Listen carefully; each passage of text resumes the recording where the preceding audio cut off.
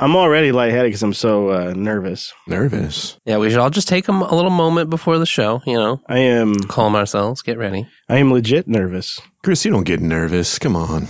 I don't normally get nervous, but I don't know what it is, but every now and then, for me, it's, we'll see if I make it through the episode. I'm pretty nervous. I probably might be stumbling all over myself. You got this for me, Wes? Oh, I'll do my best. You just jump in. Come on, you're a pro. No, I know, but it's like getting in a new relationship. Mm-hmm. But really we all get to watch. It really is. Like, there's a commitment. There's a huge commitment that goes on for a very long time. You will have to stay with this thing through good and bad. All right, let's just start the show. I'm just going to sit here and be a nervous wreck. I'll just sit here and dwell on it. No, I'm nervous. I'm sorry.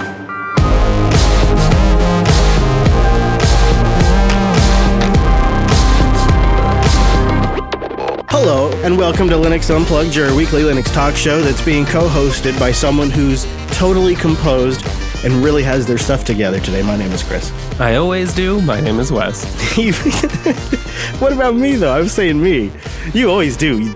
Wes, I'm just going to let you take over if I go off the rails. But before we go any further into the show, which is I'm super excited about today, we have some huge news, but we also have a great topic. I want to give a shout out to both Mr. Cheese and Alex. Hello, gentlemen. Hey. Hello. How's it going, Internet? Hello. Hi, nice to see you. And then I want to say time-appropriate greetings to that virtual lug. Hello, Mumble Room. Hello. Oh, hello to Brent and Elle and I'm going to say Stinky Karate, TechMav and Turth. Is that Stinky? I don't even want to know because that's too good. Okay, yeah, let's not fix it. For my defense, that's green is across the room. Oh, and TechMav just joining in there, right there at the end. Hi there. Oh, and Carl too. Well, hello. You guys are the best. Hello, everybody. Good to see you trickling in. We have a huge show today. I'm very happy to have you here. Let's start with some community news. There's some items that we want to cover. Recently, Linux has been getting a hard time for its low memory handling. Recently? I mean, haven't we complained about that for years? Okay, well, forever. But I mean, just like recently, I saw two different people writing about how Linux falls apart in low memory situations. Particularly, these are server workloads where it's something that is just a massive load that is unexpected. And then even once you recover the memory, the system still never really comes back to its full performance, I suppose. Well, that may soon be a thing of the past, Mr. Payne. This is some good news. There is a project that has been started by an individual. I'm going to let you try to guess that pronunciation. Bastien? What do you think? I think you're spot on. You do not. You do not. You're just going to let me take it. I see how it is. I see. I'm on to you. Anyways, he's working on a project that's very similar to Android's low memory killer, Damon. Yeah, absolutely. And, just last year, Facebook released something similar. We talked about it on TechSnap 377. They're out of memory, Damon. And the idea is just try to be helpful. Don't totally rely on the kernel. Here's a little daemon that can look for, monitor, expect situations where there is this sort of system and memory pressure, and then fire off signals to let applications know, hey, if you have memory that you can give back to the system, now would be a great time to do so. Sort of seems odd that we don't have that. I guess we've always just relied on the kernel to go kill things. Yeah, I mean, we needed this, someone in the middle to sort of pass the note. Yeah. So you know what? The only thing I think this is lacking is deep integration with systemd. Oh, just wait. Okay, well, while we're talking about like performance and stuff, I just had to squeeze this one in too. It appears that Fedora is switching to the BFQ I/O scheduler for better responsiveness. This is something that I've toyed with on and off. If you've ever experienced some odd lag in your desktop UI when you're, say, hitting your disk pretty hard, this is something that BFQ, I have been led to believe, can make a big difference with. However, I've never really noticed a massive difference myself when I tested it. Well, there's some interesting quotes here of some numbers. Under load, BFQ can load applications up to 20 times as fast as any other I/O scheduler. Soft real-time applications like video playback, that can benefit too if you're ever, stuttering while you're trying to write a USB drive. There's some interesting benefits, although if you already have a super fast NVMe drive, this isn't enabled for you, there's no point, you're already too fast. Yeah, that's probably what it is. Because my main OS drive is NVMe, but then like my large storage disks, some of them are still spinning Rust. So maybe it'd be useful there. It is nice. I mean, this is one of the things that many interested sort of super users have been tuning, tweaking, playing with. Kind of neat to see Fedora actually adopting it, making it more mainstream. Okay, well, let's talk about something that everyone on the crew is very excited about, and that is the Pinebook Pro. Pre-orders have been, well, there's been like one window already, Cheesy? Yeah, so there was the initial window where if you were a forum member and you had been for the last 3 months, then you could get in the pre-order queue for the first round. Now they've opened it up so that anyone can get into the queue. You don't have to have been a forum member for X amount of months or anything like that. $199. They're coming a long way on the machine. It's a little different than the original Pinebook, obviously. It's a magnesium alloy casing. Keyboard's supposed to be a lot better.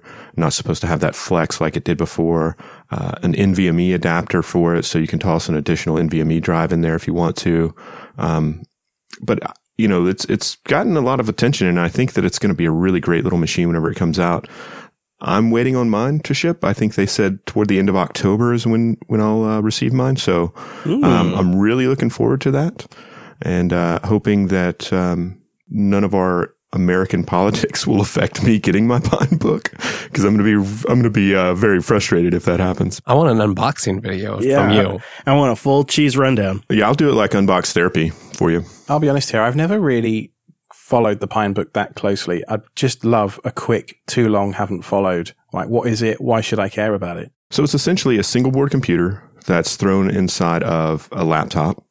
It uses the Rockchip 3399 SoC, which is a pretty powerful SoC. A little bit better, some may argue a little bit better than what's in the Raspberry Pi. The Pi 4? Yep. 4 gigs of DDR4, IPS display, 1080.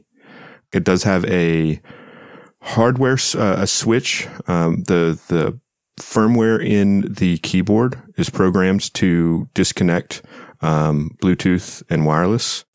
Some say that the way that they're using their kill switch for their radios is actually better than, say, other distributors, like the way Purism does it, where it's not necessarily a mechanical switch that could break on you.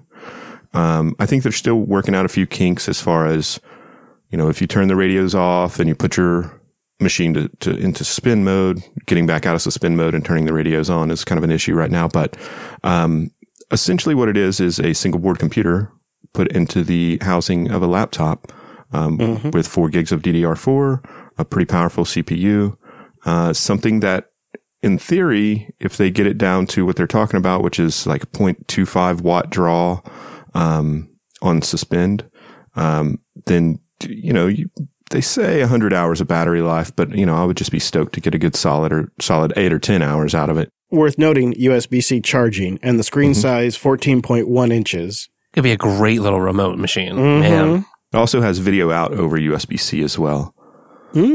So that's there's nice. some demo videos out there that Lucas has recorded that I can link to in the show notes for people to go check out. It does play Quake 3. And so what's the price on that? Is it like $199? Wow, that's pretty great. Yeah, it's very exciting. And this time it's an even better, that's why they're calling it Pro, with that magnesium casing, that IPS display. It's pretty compelling. I'm very excited to hear what you think of it, Cheese, because if you like it, I may end up ordering one. Well, I'm really looking forward to it, and I think if anything, it'll be a great little companion machine to take along with me whenever I go to these conferences or our sprint or anything like that. A little bit lighter. I'm not really concerned obviously I don't want anything to happen to it, but I'm not overly concerned if something does. Hey, over on the Linux Unplugged website, linuxunplugged.com, we have a blog you can click at the top of the site. And Cheesy just posted a summary of some of the fun things we did during our team sprint a couple of weeks. The JB Summer Sprint, we had our full-time staff and full-time contractors all came into the Seattle area, and we worked on a lot of things, some of which you've seen in the extras feed, some of which we're about to talk about here in just a minute. And to be honest with you, I am more nervous than I think I've been in 10 years about this. And I really encourage you to go check out this post, because Cheese did a great job of capturing some of the moments that were so great about the sprint. How, like the shot of us working on the ferry while we're having a team meeting all in person for the first time. Yeah, that was great. on a ferry boat going across the Pacific Northwest. It's just... I mean, the only challenge So was great. you had to not just get lost in the scenery floating on by. Which did happen from time to time. Like there's a few shots of Cheesy in there. Oh yeah. And our trip out to the Diablo Outlook, where I learned how to do night photography for the first time, and talked my wife into driving up and down the side of the mountain so I could get a picture, a long exposure picture of her headlights. Hey, And it worked out. It did, didn't it? That was a lot of fun. You both had radios and, you were still on this overlook radioing to Hadia saying, no, wait. And then you miss the button. You say, oh, just turn around, honey. It's no problem. Brent, you were a great mentor and handled my noobness with much ease and kind gloves. I thank you. Well, you're welcome. You were a great student. Hardly. But I managed. Anyways, it was a really nice write-up. And the sprint was more than just about creating some new stuff. It was also about us getting a chance to hang out together. We did that, including going out to the ice caves and some epic drone shots of the ice caves in there. Hey-o. So check that out. Yeah, that was pretty good. Okay. All right. Now, there's a moment that we've Stop really been wasting building time. towards. My I know. God. We make news this week. This is still part of the community news because this week, a well-known podcast network in the open source community is launching yet another podcast that is totally free, handcrafted, and built just for our audience.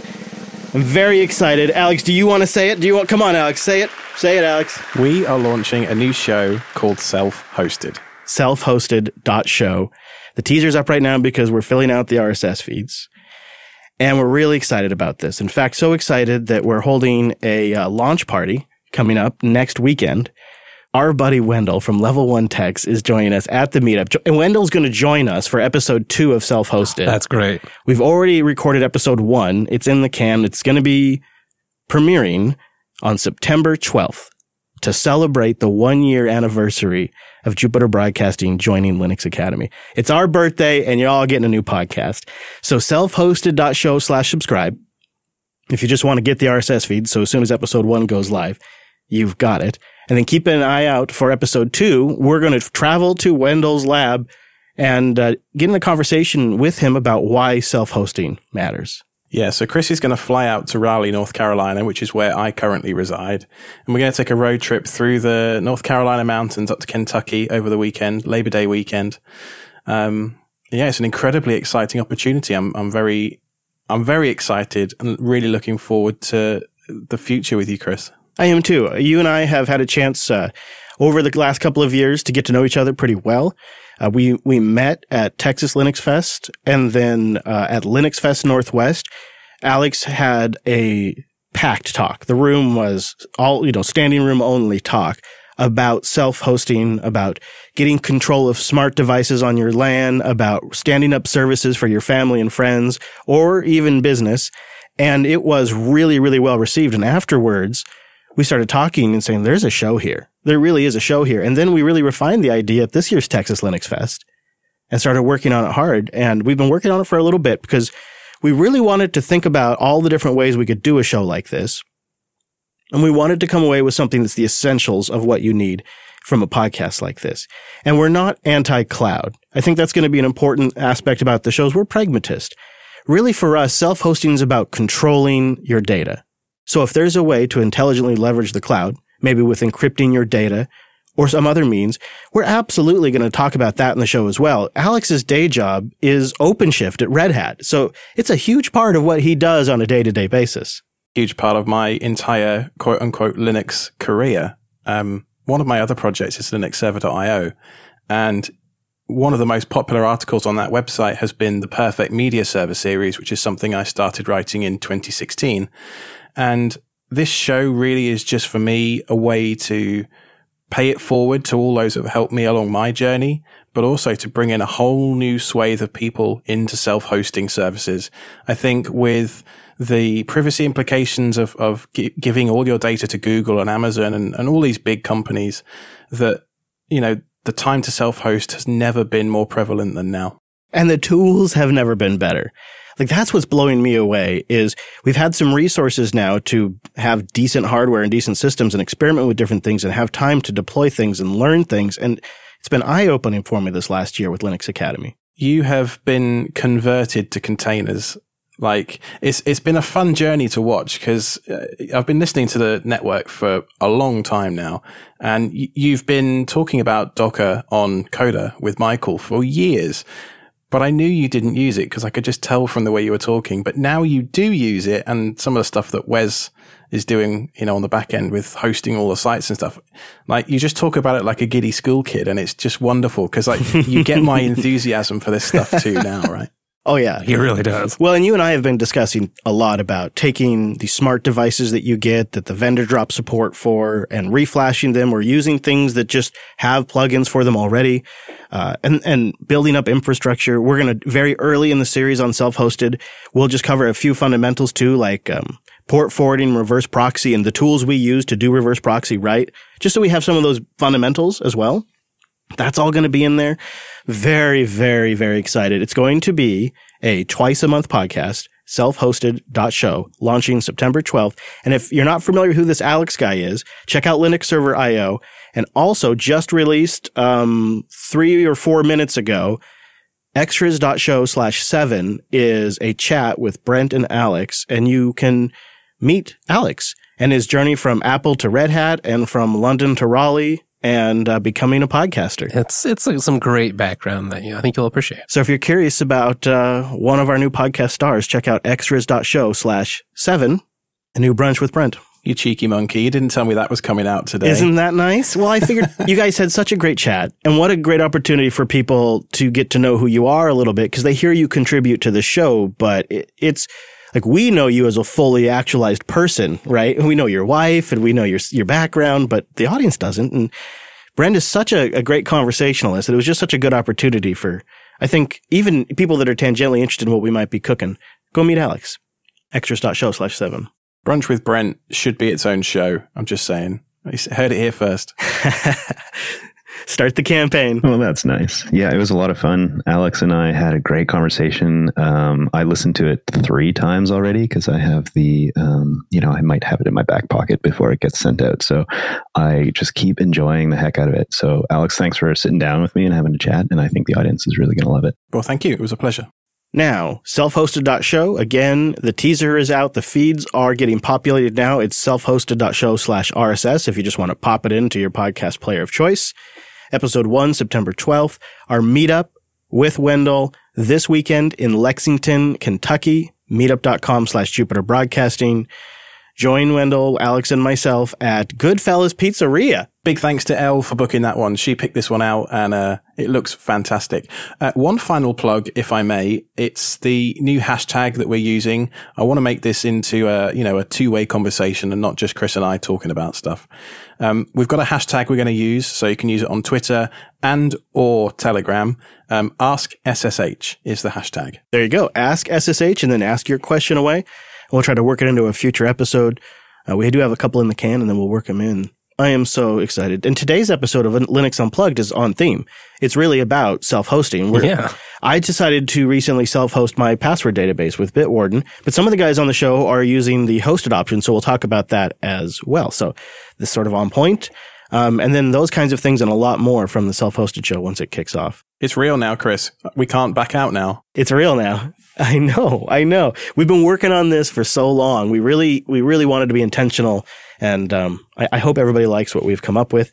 I feel like it's fresh. It's good. It's an important topic, and the area is getting so interesting. There's so many great free software projects out there right now that you think take all this time and effort, but really it's all manageable. And with just a couple of pointers or a couple of lessons we've learned, you're off to the races. So lots of potential. Now, I have something else for us before we go any further. We need to talk about OggCamp, because that's also coming up really soon. October 19th and the 20th isn't that far away if you need to plan for travel. And believe it or not, OggCamp is now 10 years old this year, which is amazing because I remember when OggCamp started. That makes me feel like I've been around for too long.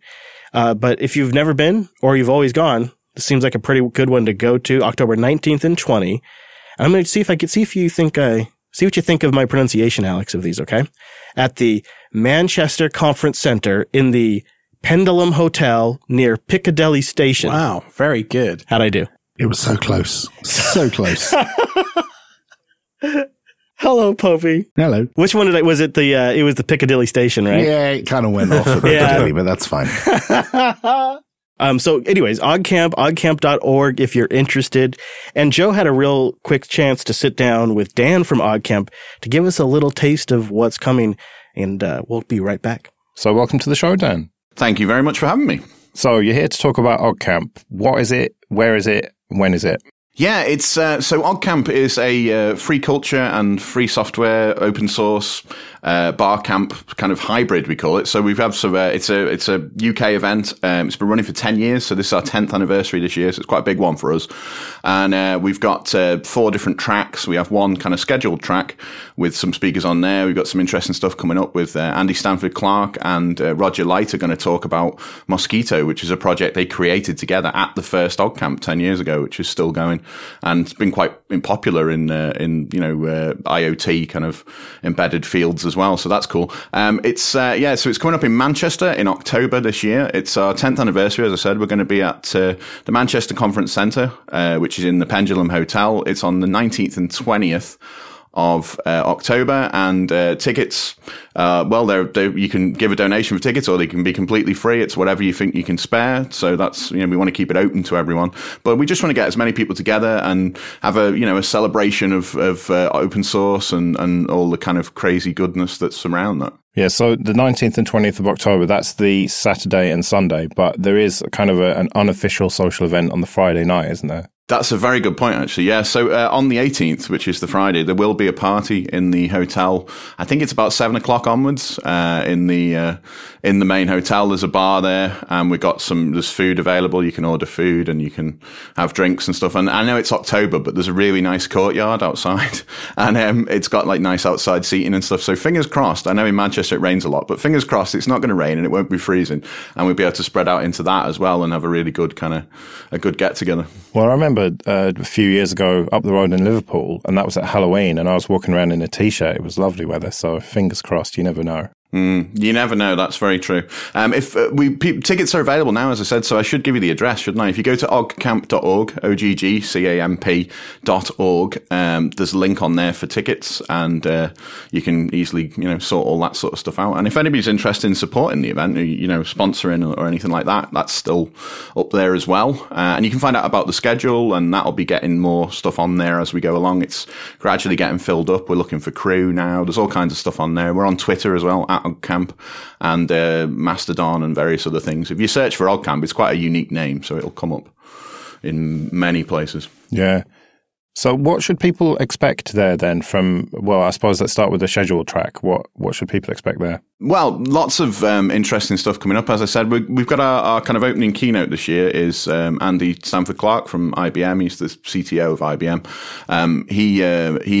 He was largely responsible for creating MQTT, which is this messaging protocol, which I'm sure your listeners will know better than I do, to be honest. But which people use a lot for reporting and messaging and stuff in IoT and embedded Linux and just embedded software in general. So he's going to come talk about that and how that's changed and how the project that he created with Roger Light will also be there. How that's changed. Then we've got all kinds of stuff on the Saturday. There'll be a number of scheduled talks. We've got some stuff for beginners, introduction to Ubuntu. Anna is going to tell us her story about how she got into Ubuntu. We've got other stuff there. As you'll know, Joe, we've got the podcast panel discussion extravaganza at the end there, which you'll be which is totally organized and completely final at this point. Excellent. So that'll be fun. That's always fun. And then there's a party on the Saturday night as well, because one of the big things about OggCamp, which you can probably attest to, is that we do like to take our parties as seriously as everything else. So we tend to have lots of social events around it. So there's another party in the evening. There's going to be a band playing, Dev Knoll and the Kernel Panics, who are a Linux band, if you want to call them that. They're going to be playing, and in the main room, and there's the bar next door, and there'll be more food and stuff. And on the Sunday, actually, I should mention, we've got on the Saturday we've got our first ever kids track as well, which is nice. So there's going to be stuff to do for if you've got family, you can bring them along. We're going to have sessions for kids. We've got a special little kids room where there's going to be people putting on sessions like building little robots and doing cool stuff, which will hopefully, get the kids interested in technology and keep them entertained. And there's an exhibition area. We're going to have lots of various stuff going on in the exhibition area. Hacker Public Radio are there and lots of other people. I'm still booking that at the moment. So if anybody listening has a project and they think they'd like to be involved and they'd like to exhibit, you can just email contact@ogcamp.org and I'll sort that out with you. And we can get you on the exhibition. And then there's the Open Hardware Jam, which is going to be in the middle of the exhibition space as well. There's going to be people doing, again, cool stuff with making stuff with Arduinos and microbits and Raspberry Pis and all that sort of stuff, which should be cool. And then on the Sunday, we've got our first, so we're linking up with an event called FloorCon, which was a security and open source event due to happen in Huddersfield, which sadly was cancelled. And then we kind of said, do you want to come and do a room, run one of the rooms for us during the day? So there's going to be, I don't know what their content is yet, but it's going to be lots of security based talks, and they've got some speakers lined up as well, which I'll publish on the website as soon as I find out more. And then all ends with the fabulous Rafflecast, which goes on for a while usually, where we give away all the prizes that we've got. And then on the Sunday night, I suspect a few people will still be around on the Sunday night. So there'll be a few people in Manchester hanging around for probably food and drinks and stuff before we all crawl off to wherever we're from on the Monday. And it is also an unconference, isn't it? So if anyone turns up wanting to speak, then there's a chance that they will be able to. They should be able to, yeah. So that's a really good point, actually. I should highlight that. If you have a topic that you want to talk about, and actually something that we're trying to do this year as well, which we haven't done in the past, is Lorna's in charge of the schedule, and she's much more organised than I am. And she came up with a great idea, which was to have suggested topics. So if you're listening and you think, I'd love to see a talk about Git, for example, but I don't know if there'll be one. We're going to have a call for like topics, so someone can say, I want to see a talk about Git. Somebody else can go, I actually know a bit about Git. I could probably do that.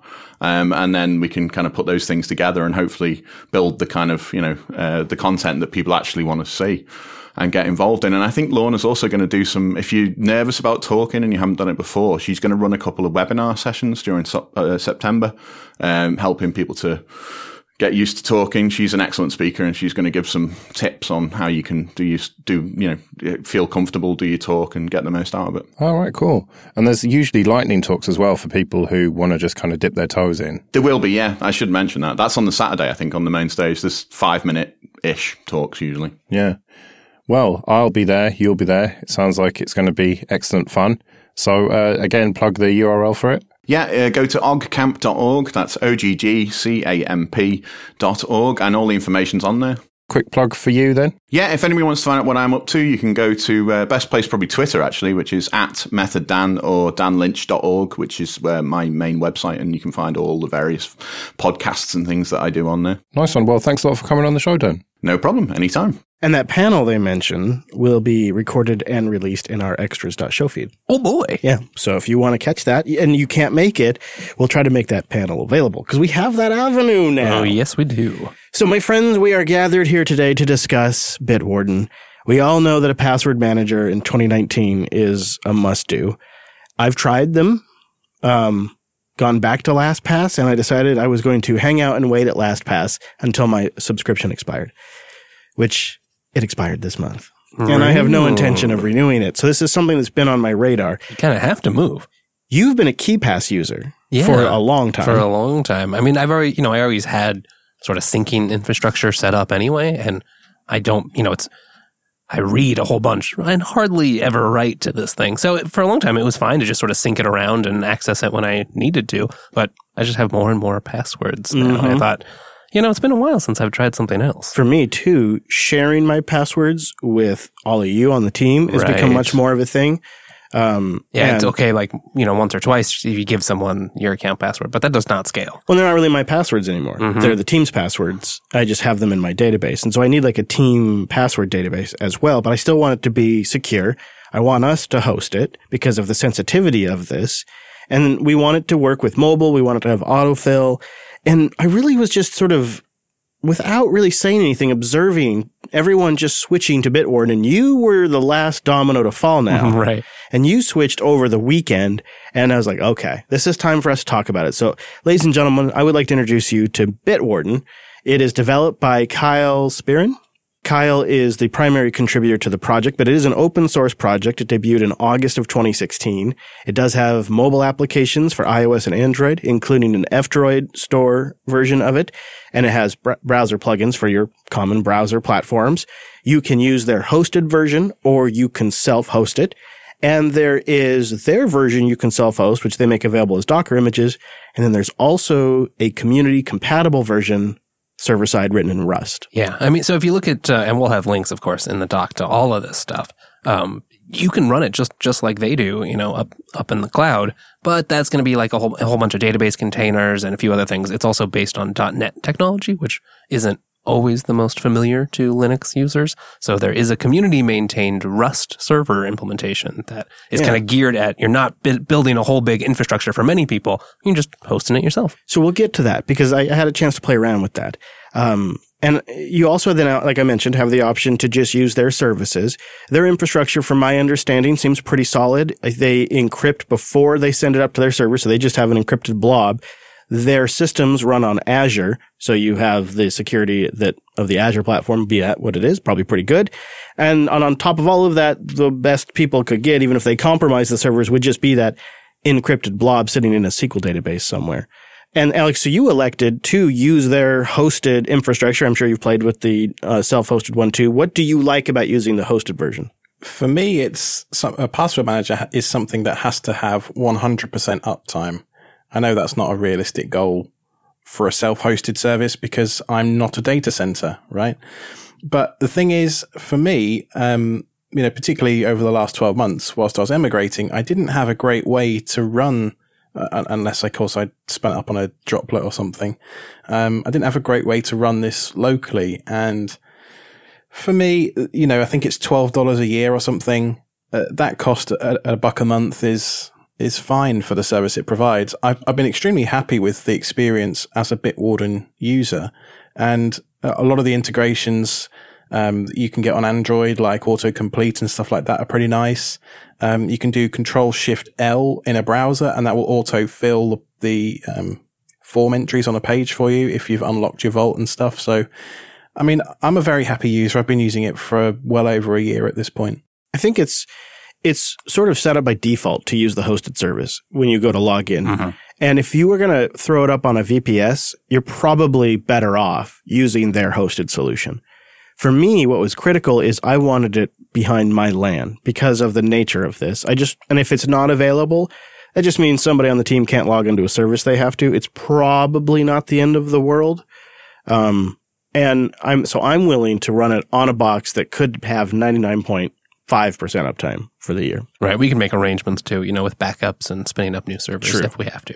So, it's really kind of your choice. You have the option. I like having the self-hosted option, and it's always a balance. Sometimes it makes more sense to use their infrastructure. I think that line for something like this is if you already have several things you're running on a box, and so you just have a machine that you are routinely keeping up to date and secure and following best practices, you're probably a good candidate to self-host this particular software. If you would just be spinning up something that would be set off in the corner that you would have to remember to log into and make sure it stays up to date, and it could be easily neglected, probably not a good candidate to host something like your password database. Right. And you might also consider, in this case that it is all available open source. So you might think of it as just a way to sort of fund that development and you also get a nice service out of it, One other thing to consider as part of this, should I self-host it, should I use the hosted version, is what happens if your internet goes out in your house?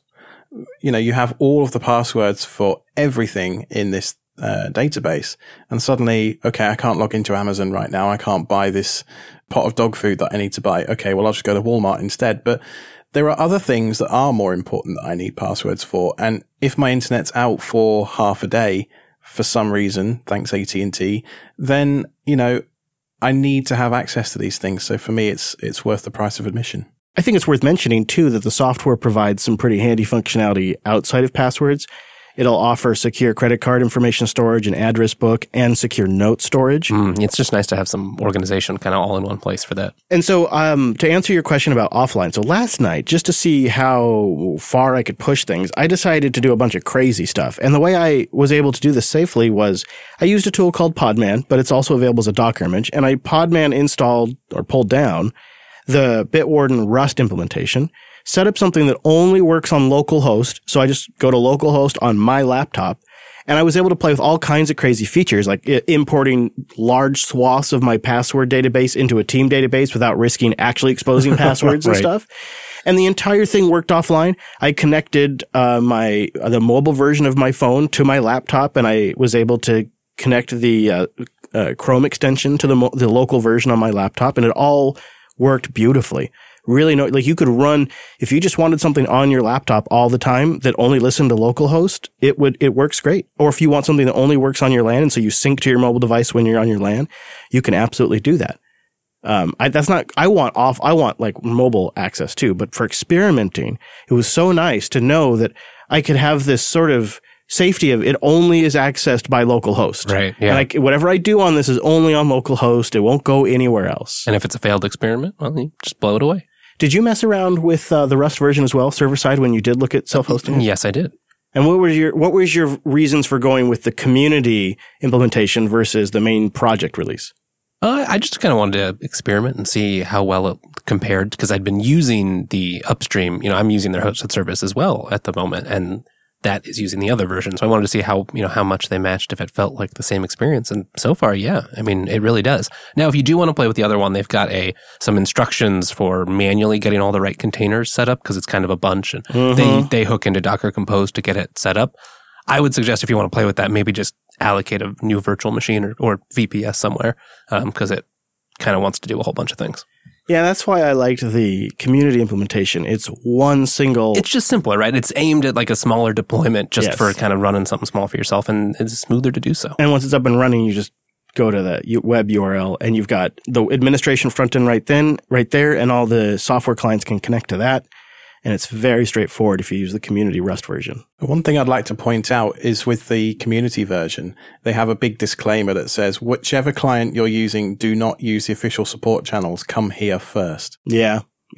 There's always that aspect of it. That's true. And as far as Bitwarden itself, it recently, I think it was about a year ago, almost, they went through an audit, and they found a few things, fixed those things. We'll have a link to the information about that. So it has been audited by a third party as well. Even though it is a fairly new project, it seems really good. And it really does seem like what I like about it is it's just absolutely everything I need and not much more. The team management stuff's just the right amount. The being able to autofill the credit cards or address information and store different profiles and identities, that's just right. The mobile apps are functional. They support some offline caching if you don't have a connection. Right. Yeah. It looks like it's read only.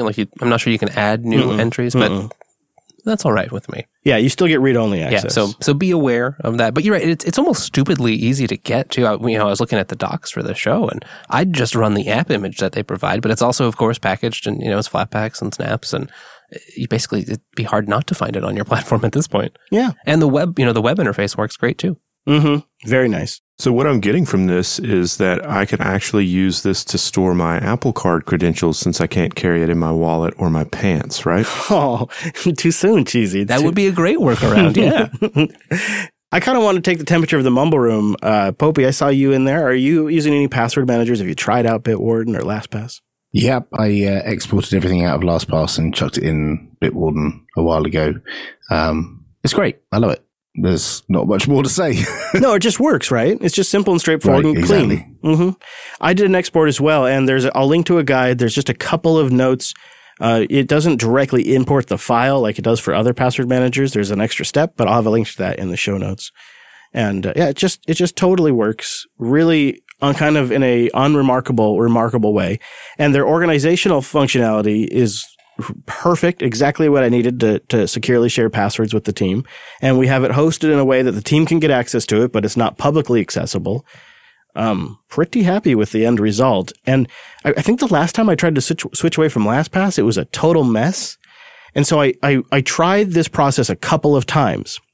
And I will warn you, if you have sketchy connectivity when you do the import of your LastPass database, for some reason, it will import all of the passwords, but it will drop all the folders. If that happens, you can essentially eject the entire password database and re-import again.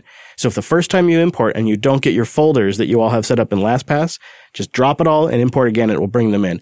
In like 3 or 4 times that I did this, that happened to me once. Yeah, interesting. But I did a little Google search, and other people say it happens, and they say it's when you have intermittent connectivity, and I did at that time. Because it's going out to resolve the favicons and stuff, and when that process dies, I guess it just doesn't create the folders or whatever. I didn't go any further than that, but it seemed to be the case, so keep an eye out for that. But otherwise, love it. Yeah, I was pleased. I had several different versions and generations and types of KeePass files from the different clients I'd used over the years, and all of them just sort of imported fine. And the client version for Linux, the desktop application, is available as a snap and as a Flatpak. And app image. Yep, and an app image, and it's sandboxed, I believe, as both Snap and Flatpak. I believe so. They yeah. are And sandboxed, so that's nice and safe for a password manager. they've also got a little CLI. It is node-based, so it's not the most lightweight, but they've got a little handy CLI client to interact with the vaults too. Yeah, that's right. I wanted to mention that part because that is actually pretty cool. It's nerd-friendly, right? But it also kind of is good enough to work for your family members if you're going to go that route. We will have a link, again, in the show notes, linuxunplug.com/316, to an article I used where it's a one-line command that you copy and paste, and you can fire up an experimental container and play with this thing. We're not talking like it's a big investment. Really a big, high recommendation of Bitwarden from the team. I've been using it now for just a couple of days, but it was smoother than any other transition I've ever done, so I'm pretty optimistic. And you're using it, Alex is using it. I'm picking up a theme here. Chris is a little resistant to change, but once he does, he's like, oh my God, this is so much better. As long as it is good, Yeah. It's got to meet all the various needs of KeePass the just Fisher. didn't do it for me because for KeePass, I then needed to rely on either Dropbox or SyncThing. It's just, there was all this extra stuff to it that didn't work for me. But this solves those problems. I was really sad to see LastPass be acquired, and the general posture of that acquisition didn't sit right with me.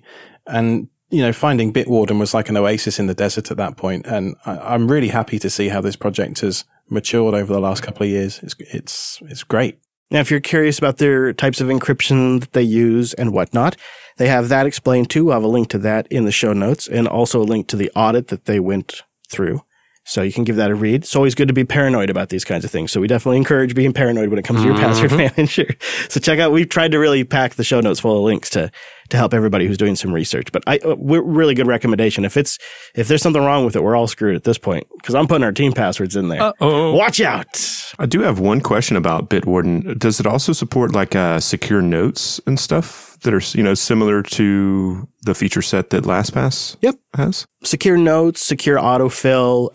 It also can do two-factor too if you enable those features. And I did. I turned on two-factor using Authy. It was really straightforward and simple, and took me 2 minutes maybe at most. Using even just my local installation, I didn't have to. It seems when you install it locally, it has identified you as like a paid pro user because my stuff in my menu says pro user. Stuff. Oh, interesting. Or maybe because I'm using the free implementation. Right. But either way, really nice, smooth two-factor process. I'm like, okay, well, that's just great. Like LastPass is kind of clunky. You got to go through some process. I've never seen you complain about that. Yeah. Is anyone familiar with any hardware sticks that you can use with this? Is it compatible? I imagine it is. It would be a fairly standard feature, but anyone have any experience with that? I believe it works with the YubiKey, and there's a few others that I'm not as familiar with.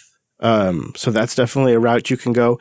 It can, although I don't really like to recommend it, also do two-factor via email. I think that's a bit of a stinker. And it can also do some recovery code stuff. So there's some nice stuff to dig into there. It seems like the project has some really good plans down the road for that area as well. But I know it's a bit of a compromise, but the thing that I really appreciate about Authy is cross-platform, and I can move between devices and not lose my two-factor tokens. Right. And so it's just that bit of compromise between something that isn't absolutely as secure as like an RSA token, or you know what I mean? Yeah. Or something but it isn't something that is just as dumb as like SMS text or email. Yeah. It's like, and of course, I mean, if you're not, if something's not too unworkable, you're not going to use it, and that's not getting you any security wins. Right. So the nice thing about Authy is it lets you have all of your two-factor services in one spot, and it synchronizes them across your devices. And it's like if you lose a phone or you switch devices and you forget to back up your two-factor stuff, you're not SOL. And so the fact that it works with that works with my workflow. I'm not necessarily recommending it for everybody, but it is really nice. Now we have some feedback to get to. We don't do that too often in the show, but we just had some great notes on the subreddit from our Wayland episode. We spent the weekend with Wayland and got some good feedback. He says, you guys talked about Tilix. This is the Hoot. Spelled with 3s and 0s. He says, you talked about Tilix, but I still recommend Quake. It's very stable and supports split windows these days. It does. And he thought he'd also mention backup tools. He doesn't like to trust companies like Google, Microsoft, or Amazon with any data, but SpiderOak 1, I have to recommend, he says. Also was recommended by Edward Snowden. Also, Mr. Poot, I've recommended it too. I was going to say, weren't you? You didn't used to be a big SpiderOak fan? I used to back up all my different like cloud services to SpiderOak. I might do it again. It's pretty great. SpiderOak's pretty solid. Anyways, he signs it as Guybrush, which is much easier to read than the other one. And our last bit of feedback, One Tune More writes, the Wayland future is like electric cars are the future. That's kind of, I like this. For a very long time, they were good in theory, but recently they've been good for some uses. Now they're starting to be good for the masses. I think we said something similar in the show. He writes, what Wayland being smooth really means that Mutter has become really smooth. Since that's GNOME Shell's compositor, Mutter has to implement everything which Xorg used to do. So when you guys are talking about Wayland being smooth, you're really talking about GNOME Shell being smooth, which is a fair point. And it's something they're working on. He writes, I'm predicting Mir is going to be a huge deal in a few years. They are working with projects on standardizing protocols, for example, adopting a layer shell protocol from WL roots and permitting shells built with Mir to add protocols as extensions. Going forward, I predict new compositors and desktops will choose Mir or WL roots to build on, depending on whether they want to write a plugin for a pre-built display server like Mir or control their own window management rules and behavior like WL roots. Mir is going to be a big part of a lot of projects' futures, he says. I think that's spot on. For a lot of projects that have to implement... right. You need some helper framework because there's a lot to implement now. Today I saw news about the next release of XFCE, which is expected in a year, and they're already saying no GTK, no Wayland. No GTK4, I should say, and no Wayland. Sorry. Yeah, I mean, it's not too surprising. Also, interesting technical detail about Flameshot. That was our screenshot tool that we recommended that we all really like. It doesn't actually use the Wayland protocol. It works with KDE and GNOME Shell using dbus for communication. Yeah, and they are clear about that. If you go look at the Flameshot docs, it's basically like, well, these two big guys gave us hooks. We're going to use them because it makes our stuff work. That's what that means, is that's your limitation. Yeah. So he says it'll be quite a while before we see the dust settle on all this Wayland stuff. Hey, it's an active project, right? Yeah, if you didn't catch our episode, we spent the weekend with Wayland last weekend. I actually am still using it on my laptop. I over the weekend very proudly played some No Man's Sky using Proton on Wayland using an eGPU with a Bluetooth headphones and a Bluetooth mouse. I think you have to be clear at this point. You did that on Linux. Yeah, I did. And the only downside is my Bose headphones, they convert to phone mode when you use voice. And so I sounded like I was on a telephone call from 1920, but that wasn't Linux's fault. Yeah, no. And you probably sounded pretty good. Chris did a whole bit where he was 1938 World's Fair, Chris. It was very funny. Yeah, it was great. It really was great. Yeah, but that was the only downside. I mean, we played No Man's Sky for a long time, and I didn't have a single issue. I mean, this is one eGPU cable into my laptop, which only has Intel graphics, on Wayland, playing a Windows game, okay? Using a Bluetooth mouse without lag, with Bluetooth headphones where the sound is matched up with the gunfire. That's crazy. I can't even with that. We played for almost 3 hours or so. Flawlessly. I played flawlessly. You were playing on top of Wayland and never crashed, but I think Drew had a different setup and had crashed a couple of times. So I wonder what the difference there was. He has a slightly nicer AMD card than I have, and he seems to have all of the issues. He has a lot of problems. I wonder if it's just a support thing there on the AMD card then. Maybe. I kind of cheaped out. I got like a mid-range card since I figured it's in an eGPU, right? So why go like top of the line?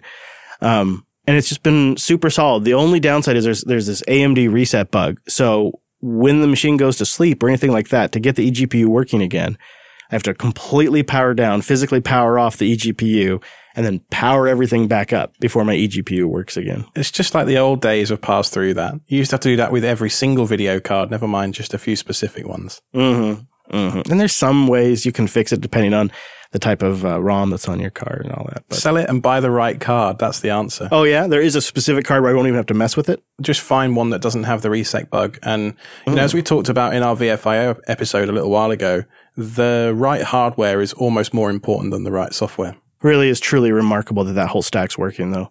And, you know, it's using X-Wayland in there to play the game and all that. It's just mind-blowing. I want to share a pick before we go. USB Top. It's like the Top utility we all know and love, but it shows an estimated instantaneous bandwidth on your USB buses and devices. So you can see who's hogging up all them USB bandwidths. How neat is this? That is neat. I gave it a little compile before the show. It seemed like maybe it's packaged in some repositories, but it wasn't available to me that way. It was easy to compile, and it does exactly what it says. You just sort of check, and you run it up, and then it shows you, you know, all your different buses and devices on them, and then if there's any activity. You do have to do a bit of legwork. You do. And you have to mod probe USB mon, like all that kind of stuff. You had to do all that, I imagine. Indeed. Yeah, but once you get it going, you don't even need to run it as root necessarily. As long as you're on like a more modern Linux, you can just run USB top, boom, there's all your bandwidth hogs. It's pretty fun. So we'll put a link to that in the show notes. Good luck, because, it's, 6 months ago it was active, but I think the core code's about 6 years old. So good luck, travel safely, but we believe in you. We'll have a link in the show notes for that as well. USB top, how about that? And I think it's really cool, too, for those little single-board computers where everything's on one bus. So if you are building a NAS with a single-board computer, you can actually kind of measure that throughput and know, if you're getting enough throughput or if that's your bottleneck. This is amazing. I'd never seen this before. And it's in Ubuntu apt install USB top. Jeez, come on, Westpan. What are you running over there? Aren't you running Ubuntu? Yeah. You didn't have to build it. You just did it. You're so funny. I didn't check because I'm on. The search doesn't find it. But maybe I typed the wrong thing. Maybe Popey knows how to Ubuntu better, though. I'm sure he does. It's possible. I hope so. It's awesome. Well, it's good to have you back, Popey. And you didn't get a sunburn, did you? Nope, not at all. Didn't go outside. You didn't go outside. I know that's false. It's too damn hot outside. I'm not going outside. You can't help it. I got a sunburn walking from the hotel across a parking lot to a Mexican restaurant in Texas last time. Just the 10 minutes back and forth, I got a sunburn. I'm blessed with slightly darker skin than you, though, Chris. So I don't tend to get burned. You're blessed in many ways, Popey, but that's for another show. Anyways, go check out Ubuntu Podcast and User Air. 2 great shows. And while you're at it, if you're on Telegram, go get Telecast with Popey. Recently co-starring the one, the only Martin Wimpress from America's Friendliest Airport. Go check that out. It's great. Popey, thank you for joining us. Thank you. Everybody out there, thank you for joining us. I am so elated to announce the self-hosted podcast. Again, don't forget our meetup, meetup.com/Jupiter Broadcasting. If you're in the Lexington area, come join us. And then check out selfhosted.show/subscribe for the RSS feed. I should be live from Raleigh next Tuesday, so come see if I can pull that one off. We'll see you back here next Tuesday!